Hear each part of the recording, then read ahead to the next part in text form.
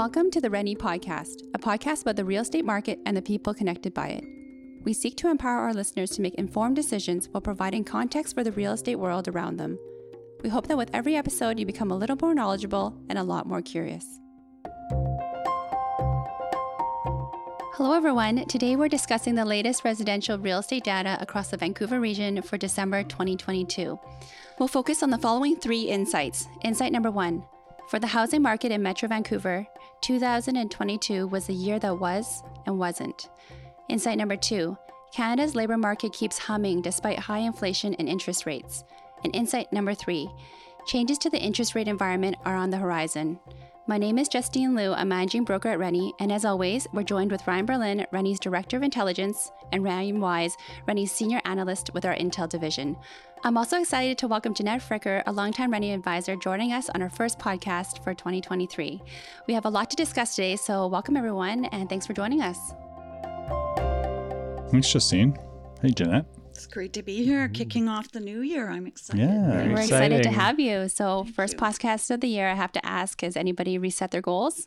I've got continuing goals. Continuing goals. Nice. Good for you. That's the way to do it. Already signed up for the half marathon Oh, in very May, good. so Wow. working towards that. And Ryan, I think you're running the Rennie Vancouver Sun the Run sun team. run. Yes, only Yeah. 10K, not a half marathon.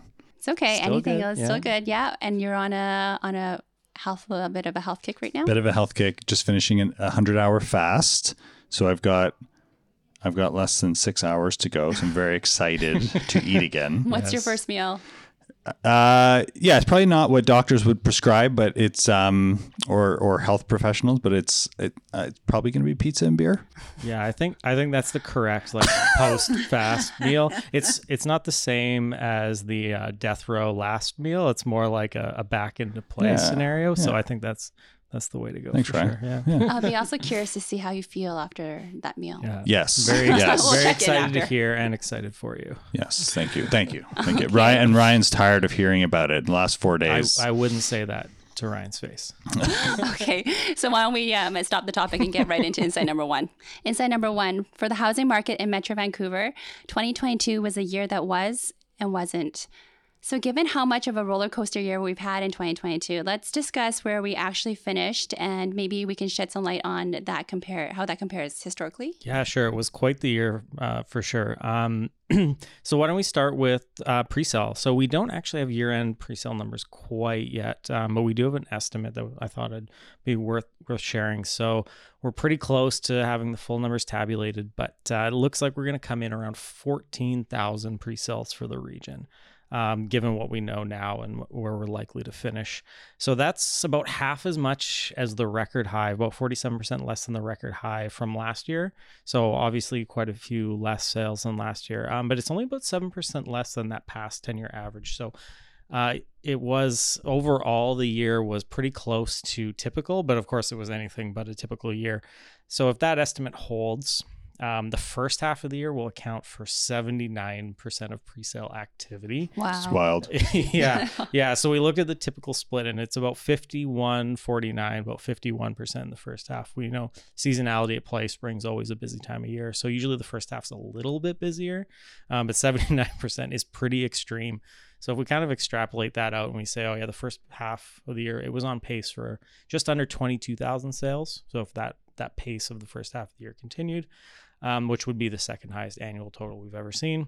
So the second half of the year was on pace, if that held, for about 5,900 sales, which would have been the lowest total since tracking had begun. Again, this is for Metro Vancouver, so for the region, which is incredibly different first half and second half. It's quite remarkable. And when we look at the resale market, it's a very similar story. So we've been saying for the last few months, this prediction we've had of 6 consecutive months in Metro Vancouver of less than 3,000 resales in each month.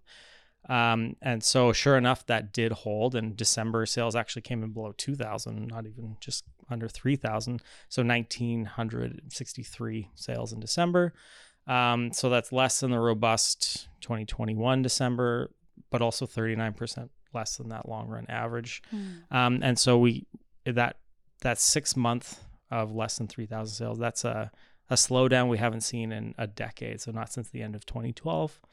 So the longest slowdown in a decade from this perspective of that 3,000 sale threshold. And yet, total sales for the year came in at over 43,000. So 38% less than that record high last year. Everything was a record last year, but only, air quotes, 14% less than that long run average. So again, that first half of the year and that second half of the year were so different that even though we had such a massive slowdown in the second half of the year, our overall annual activity wasn't that much less. 2/3 of MLS sales last year came in the first half of the year. And again, that typical pattern is like a 52-48 split between the first half and the second half. And so we went back deep into the archives, and the 2022 was the most skewed year since 1982. And 1982 was skewed to the second half of all things. So that first half of the year, we sort of set a pace for 54,000 sales, which would have been the second highest year in 5 years. And the second half of the year was on pace for about 32,000 sales, which would have been the lowest year since 2000. It gives me a great opportunity to use the phrase Y2K. It's amazing too if you think about that pace of sales in the second half and it annualizing at a level that would take us all the way back to Y2K. Yeah. Given that the population in this region as well and the number of homes in this region was many tens of thousands and even hundreds of thousands fewer at that time. Absolutely. Mm-hmm. And you bring up the amount of housing stock that we've added over time, which kind of leads me into the inventory conversation.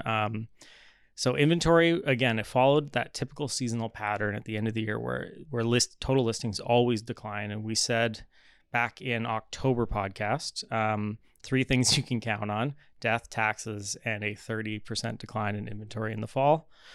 So I guess we're a little bit off. The decline was 28%. Missed that one. Yeah, just a little bit. So total listings at the end of the year finished at just under 11,000. But it's noteworthy. We always see this weird drop at New Year's. So from December 31st to January 1st, there's always a big decline in listings. And sure enough, it happened again this year. So it went from 10,800 to 9,500. So that's, expiries, cancellations, things like that at the end of the year. So as of recording today, we're still below 10,000 listings, which again is a historically quite low number, last year notwithstanding. Mm-hmm. And so we're in a really constrained inventory environment in spite of that low sales activity, in spite of everything going on. And listings are starting to rise again in January, but as of today, still below that 10,000 number. So given that, both sides of the supply and demand ledger are quite constrained right now, there's not a lot of buyers out there in the market, not a lot of sellers out there. Janette, it's interesting. You were telling us the other day that you had quite a situation come up with one of your listings recently. I don't know if you want to share that. Yeah, absolutely. I'd be happy to. I listed a property in Cedar Cottage. It was a detached home, and just setting the seller's expectations on where we were at in the market. Well, interestingly enough, I showed that home 78 times within a 25-day window. So, there's buyers out there, but I think the challenge they have is adjusted parameters. Mm-hmm. And that's taking a little time to catch up with buyers. Mm-hmm. After those 78 showings, I actually had 2 offers on the very same day. Hmm. So that was a red letter day for sure. Super exciting. And interestingly enough, exactly what the stats are telling us and what we're hearing anecdotally, both of those offers had subjects on them. Mm-hmm. And I'll call it the successful offer, was actually a subject to sale.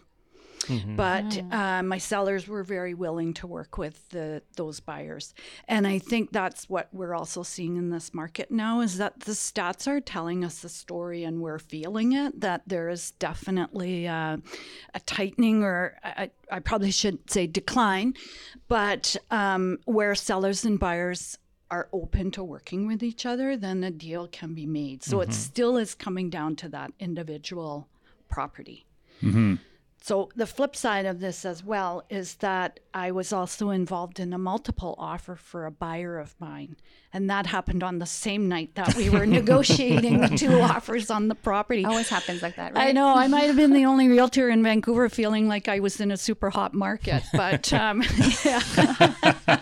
So I find that really interesting because we follow the trends, obviously, in the stats, and we're always trying to set buyer and seller expectations. Mm-hmm. But it really does come down to those individual properties and those individuals and realtors having relationships where they work with one another cooperatively, for sure. So that's really interesting, Janette. I'm happy to hear that you had a super busy December month, despite what we've been hearing and seeing in the stats.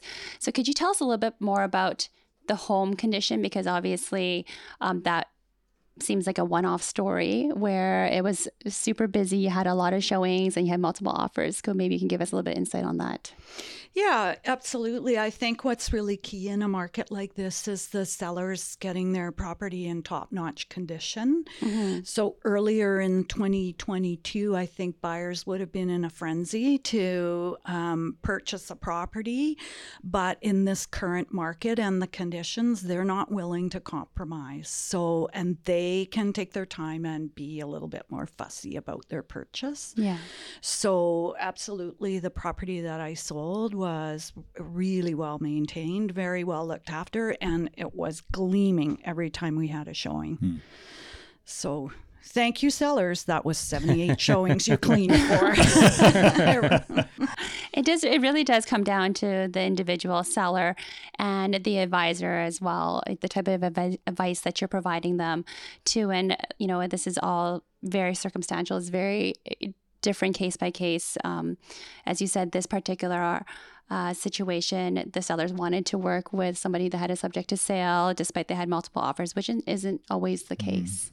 Yeah, definitely not. And it's something that, it's not as secure, right? It's one of the least secure offers that you're going to get. So, and this is, I think, probably one of the words for 2023 for sellers is patience. Yeah. And I think it really depends on the market and the home in itself. As you said, that the house is in top-notch condition. So obviously they cared very much about the house.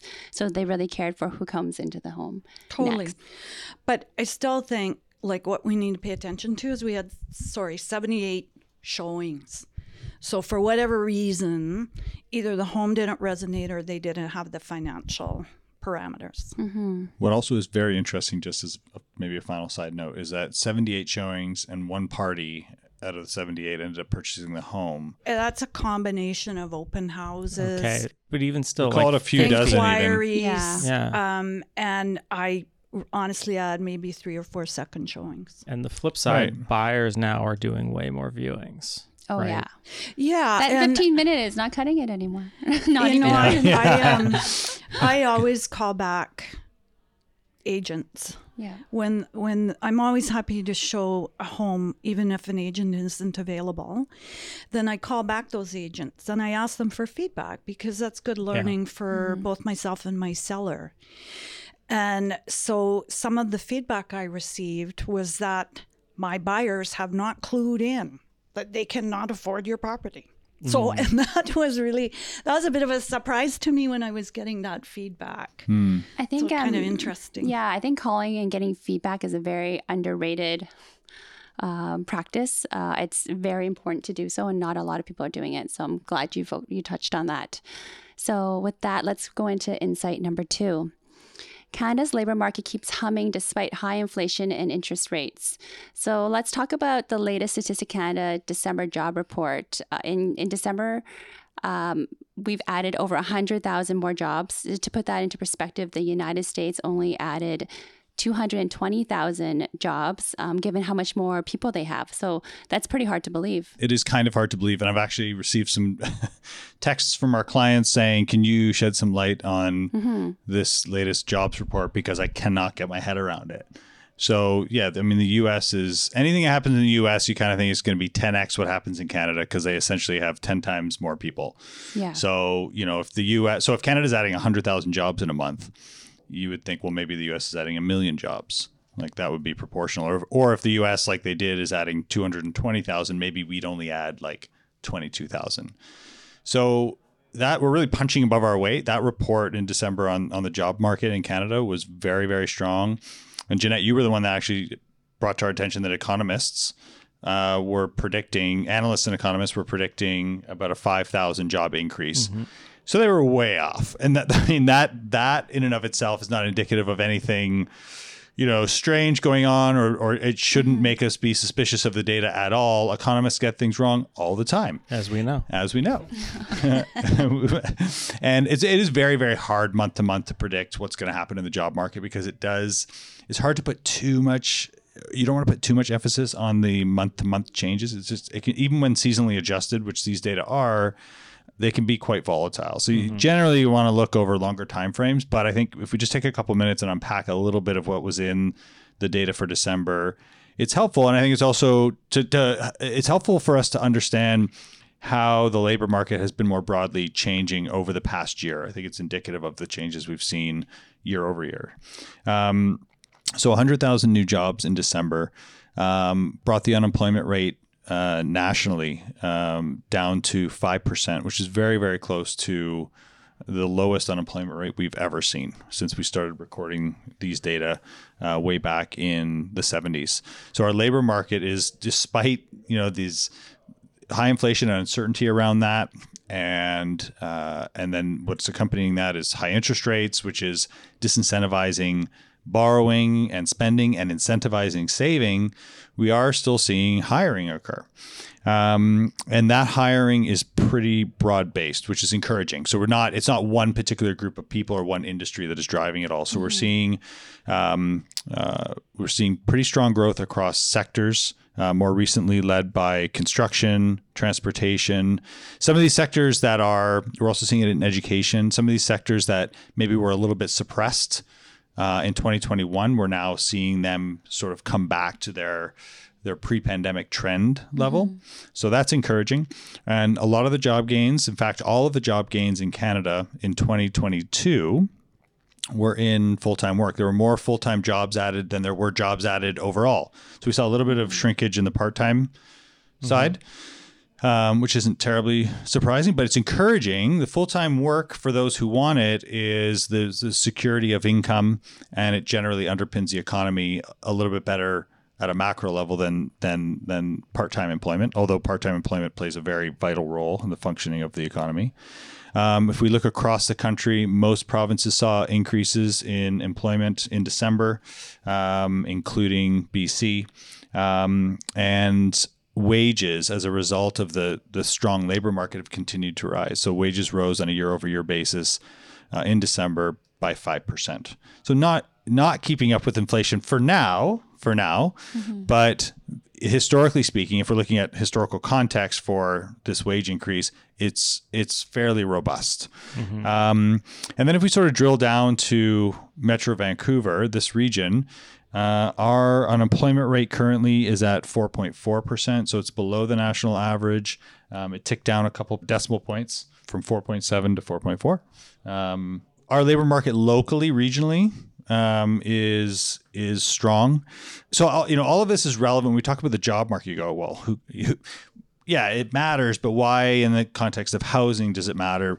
But obviously, to have a housing market that is functioning in a normal way, not tilted towards buyers or tilted towards sellers, but just sort of with a well-functioning housing market, you need a well-functioning labor market. And I think what's maybe really interesting, and one of the interesting elements of the latest jobs data, is that if you look at the age groups that were contributing to the job growth, the younger age group, 15 to 24-year-olds, contributed significantly to the recent increase in employment.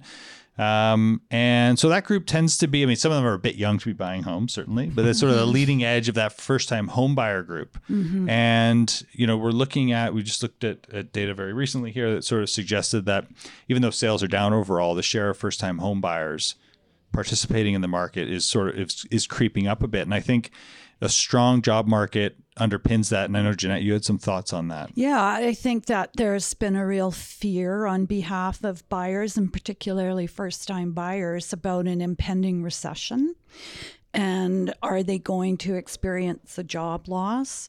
And so I think when we get this kind of positivity and we do hear about, even if it's fractional, but increases in salary, I think overall, just in terms of sentiment, it's positive. And I have first-time buyers, actually a young buyer who's just purchased a home, a 2-bedroom, with the assistance of his parents who helped with the down payment. So the deal is that he's going to rent out that second bedroom and pay that debt off to his parents. So, that's a young person that's going to take that bedroom, right? That's going to rent with him. And so I think there's some positivity here, like it's kind of circular. It's all working together. And so that's interesting for sure. That we talked about our consumer sentiment survey last month. But that reminds me of a data point we actually didn't share last month, which is that we asked consumers how they felt about their personal finances over the next year. And it was overwhelmingly the younger age groups that saw their personal finances improving over the next 12 months. That was by far the highest share, was that 18 to 25-year-olds, I believe. They felt that their personal finances were going to improve the most over the next year. And that's, in part being in the early stages of their careers, things like that. But I think that goes to your point. In a strong labor market, it's those people who see themselves really growing their incomes and their personal finances. Yeah, and I think too, Bob always talks about the transfer of wealth, right? How many people are sitting on this incredible accumulated wealth in their housing. And so I think when you have a strong labor market, then parents can feel very confident in terms of supporting their kids, right? And that it's going to be a positive experience.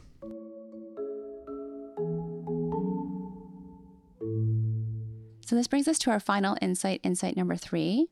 Changes to the interest rate environment are on the horizon. For more than a year, we've been experiencing or dealing with the rising of interest rates. Is there evidence that perhaps the rates might soon stop the rising or even possibly come down? Gasp. Yeah, it's weird to even hear that question be asked, because rates, we have been in a rising rate environment for such an extended period of time, coming off the heels of a long period where rates were low and stable, and then obviously during the pandemic were extraordinarily low and obviously unsustainably low. So I guess the short answer to the question, will rates stay where they are or come down, is no, we don't think so. But then we'll move on to the other side of that coin, which is, yes, we think rates will come down. When? But that's the question, right? Because they are above what we might consider to be their neutral level, equilibrium level.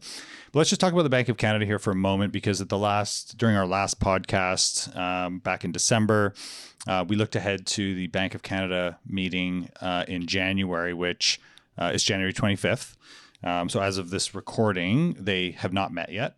Our expectation then was that they would, after having increased in December by 50 basis points to 4.25%, that they would increase another 25 basis points or quarter percentage point in January. And then we said they would pause.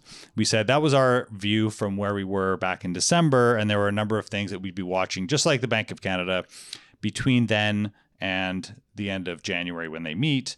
And that included a couple of data releases that would tell us more about inflation and how that's tracking, data for both November and December.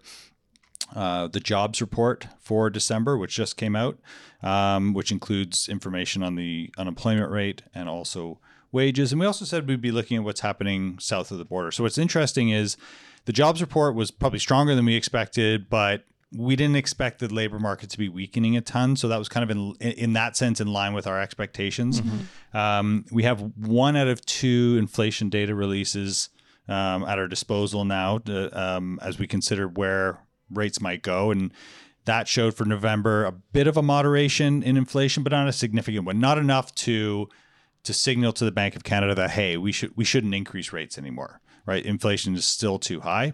And we're going to get the next inflation data. So for December, right before the meeting, a week before the meeting, right? Yeah, the 17th, I believe. So that's another one where, we expect it to come down, and but not tremendously. It's still going to be elevated. Part of the reason that we have maybe a little bit more confidence in saying that it will come down some more is that we just today, actually, the U.S. inflation data was released, and it came off pretty significantly. It's still mid-sixes, 6%, which is way too high, but it's moving in the right direction now for a number of months. Yeah, and it's worth pointing out they've been much higher than us throughout this period. That's true. Yeah, so if they've come down to 6.5%, there's a chance that we see inflation dip closer to 6% for December.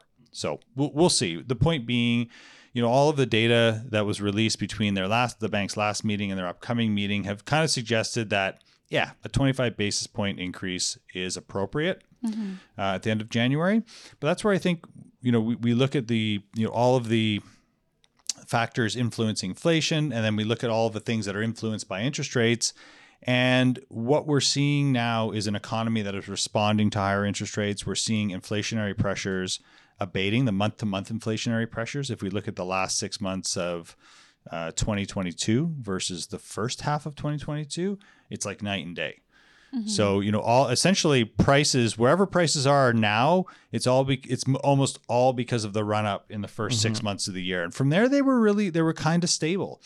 And that makes a lot of sense if you look at the first 6 months of 2022 and what was happening with a new war in Ukraine, and that led to rising oil prices and gas prices and the price of wheat.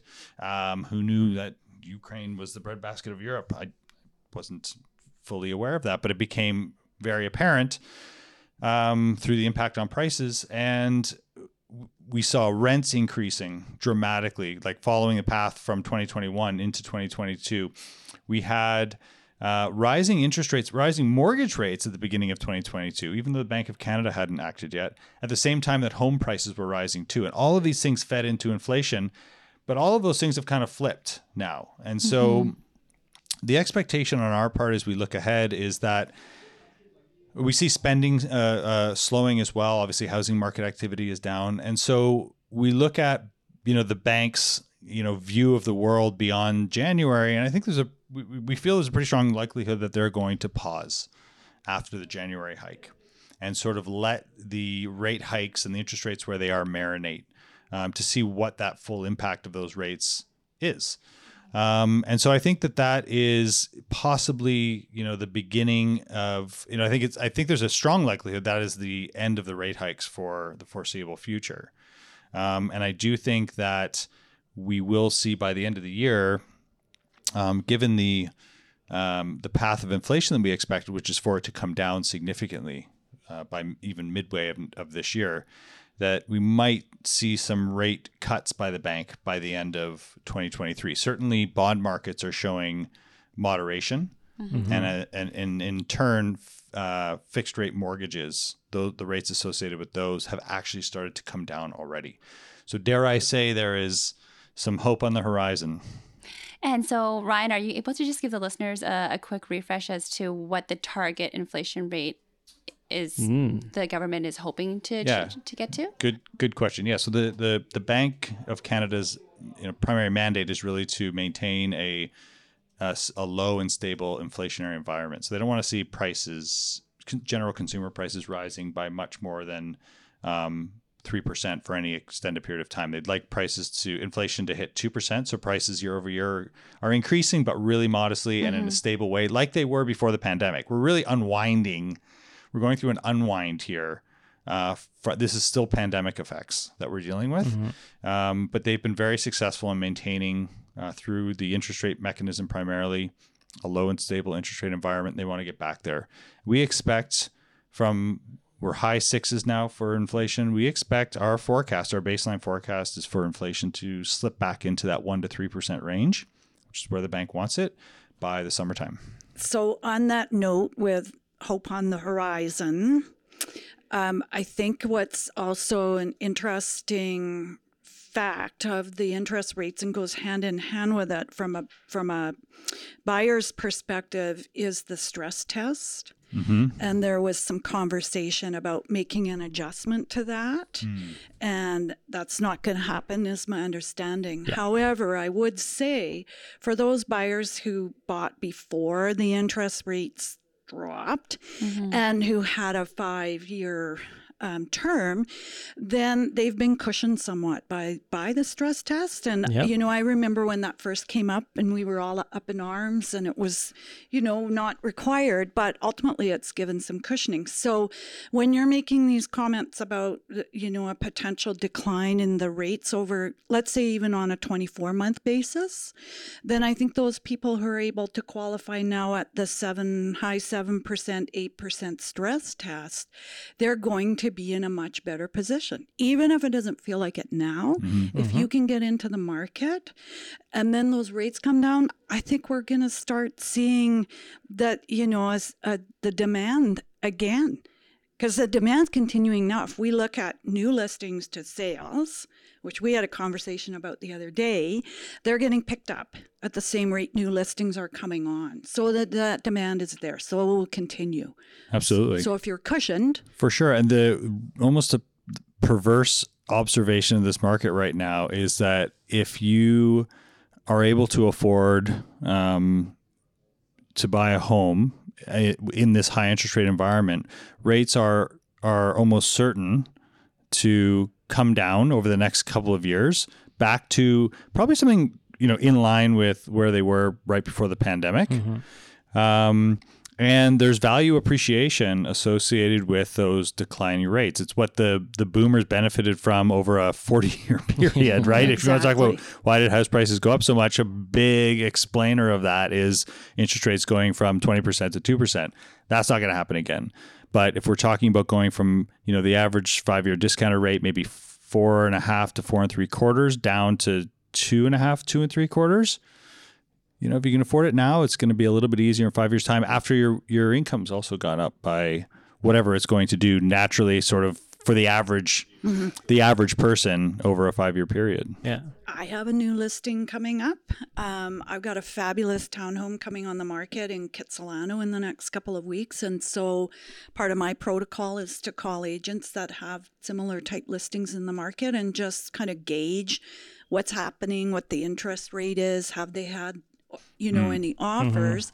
And so through that process, what I'm hearing is that there's been a real renewed energy in the market. So even in terms of, activity, inquiries, people even talking about making an offer. So it's early days in January yet, but because those listings are still constrained, as we talked about earlier, what's coming to market, and especially product that shows well and is desirable, I think it's going to get picked up.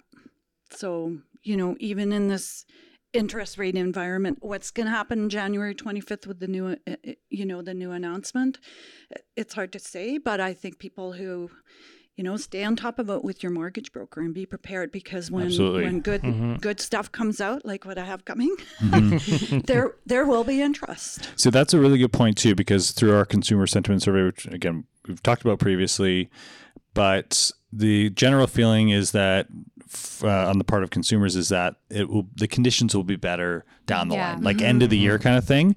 And so to your point, I think if you're a buyer who is prepared, you have your financing in order, you are in constant contact with your broker and your agent or your advisor, there are going to be opportunities, right, that come up in the nearer term. And we know that over the last 6 months, as Ryan had said, we're looking at a once in a decade slowdown in sales activity, right? So there is, implicitly there is latent demand, pent up demand. There are people, 78 showings or however many dozen people legitimately interested in buying a home who didn't buy your listing. And so they're out there. So I think the more prepared you are now, just the better you are, to your point, the better able you are to capitalize or seize on something that is if you're one of right the for you. 35% of consumers that told us that they intend to buy, you want to be ready in case that right property comes up. Yeah, absolutely. And I, for sure there's a hesitancy and there's a fear for some buyers. I think, I have some buyers who are, they feel a little bit sidelined. They're really they're kind of nervous to go back and get, find out the truth. But once I think Ryan, you said to me, they're afraid to get on the scale after Christmas. And I love that saying, but also that's me. But I think you have to find out. And when you do, you're in a position of strength. Absolutely. And the same for sellers. Some sellers are also buyers. They feel hesitant too. So I think, they're looking at previous pricing and wondering, well, what can I get now? But there's been that shift. So I think knowledge is power. But it's also back to your point about being a prepared seller too. You got to get your property in order. Maybe there's a lot of little jobs around your house you need to get ready to sell and things like that. 100%. Yeah, it's good to hear that there's still a positive sentiment out there. People are perhaps getting back out there and, to Janette's point, be prepared. So, thank you so much for sharing, Janette. And this brings us to today's podcast, which covered the 3 main insights. Insight number 1, for the housing market in Metro Vancouver, 2022 was a year that was and wasn't. Insight number 2, Canada's labor market keeps humming despite high inflation and interest rates. And insight number 3, changes to the interest rate environment are on the horizon. So, Janette, do you have any final thoughts or sentiments that maybe you want to share with the audience that's listening, perhaps potential buyers or sellers who might be interested in buying or selling in this market right now? Yeah, I think from a buying perspective, keep looking, don't give up, stay positive, work with a mortgage broker, find out all your options, because there are rates and then there are programs that are specific to you and your capabilities and what you can manage. So find out, truth is power. And then on the selling side, the same thing, like maybe you're going to be on the market a little bit longer, have some patience and have your home in tip-top shape. If it's gleaming and looks great, in any market, but particularly this market, you're going to find the right buyer. Yeah. And hopefully with that patience, like you said. Right. So that's great. And if anybody wants to reach out to you afterwards to connect, where can they reach you at and how can they connect with you? Yeah, they can reach me at my email, which is jfricker@rennie.com, or you can come to my webpage, which is at rennie.com/janettefricker. And you can find me on Instagram and Facebook as well under my name. Amazing. Thank you so much, Janette. It was a pleasure having you today. So this wraps up this episode of the Rennie podcast. To dig deeper into the data, be sure to check out the latest Rennie review and other intelligence information on rennie.com/intelligence. Be the first to receive this information straight to your inbox. Register for intelligence updates. Thank you, Janette. It was so nice to have you join us today for the first podcast of the year. We really appreciate your time. Thank you, Ryan and Ryan. And until next month. Thanks, Justine. Yeah, thanks. Thanks, Janette. Thank you, everyone. The Rennie podcast is a Rennie production and is recorded on the unceded territories of the Musqueam, Squamish, and Tsleil-Waututh nations. Thank you for joining us. If you'd like to learn more, all resources mentioned in the episode can be found on rennie.com.